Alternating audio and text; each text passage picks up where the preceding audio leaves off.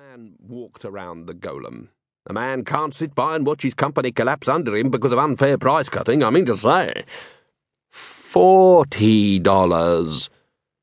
Religion is all very well, but what do prophets know about profits, He looked up at the shapeless golem in the shadows.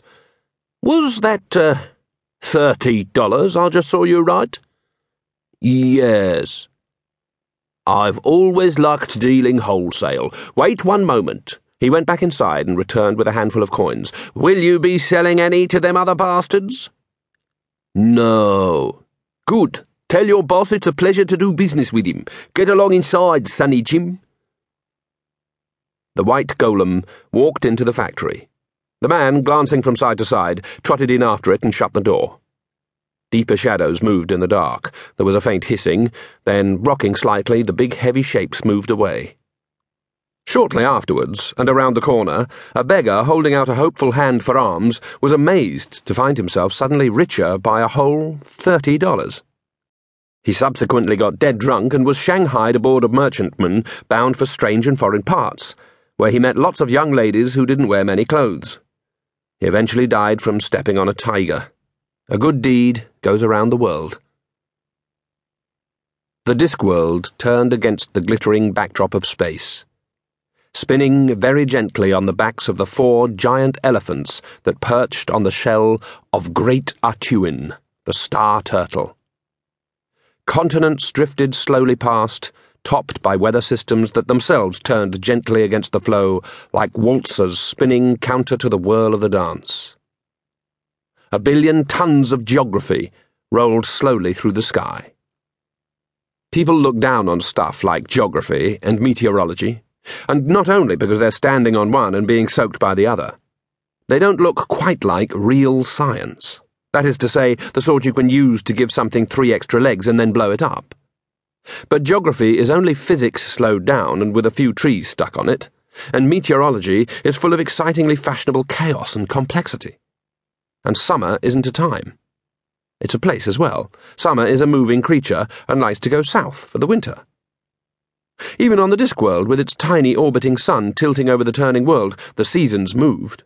In Ankh-Morpork, greatest of its cities, spring was nudged aside by summer, and summer was prodded in the back by autumn. Geographically speaking, there was not a lot of difference within the city itself, although in late spring the scum on the river was often a nice emerald green. The mist of spring became the fog of autumn, which mixed with fumes and smoke from the magical quarter and the workshops of the alchemists until it seemed to have a thick, choking life of its own, and time moved on. Autumn fog pressed itself against the midnight window panes. Blood ran in a trickle across the pages of a rare volume of religious essays which had been torn in half. There had been no need for that, thought Father Tubelchek. A further thought suggested that there had been no need to hit him either, but Father Tubelchek had never been very concerned about that sort of thing. People healed, books didn't. He reached out shakily and tried to gather up the pages, but slumped back again. The room was spinning. The door swung open.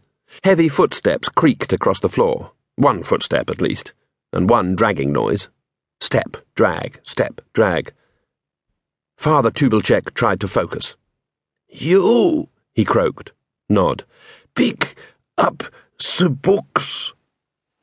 The old priest watched as the books were retrieved and piled carefully with fingers not well suited to the task.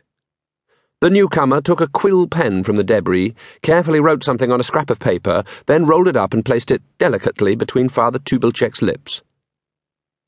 The dying priest tried to smile. We don't work like that, he mumbled, the little cylinder wobbling like a last cigarette. We make our own. The kneeling figure watched him for a while, and then, taking great care, leaned forward slowly and closed his eyes. Commander Sir Samuel Vimes, Ankh-Morpork City Guard, frowned at himself in the mirror and began to shave. The razor was a sword of freedom. Shaving was an act of rebellion. These days, someone ran his bath every day. You wouldn't think the human skin could stand it. And someone laid out his clothes. Such clothes!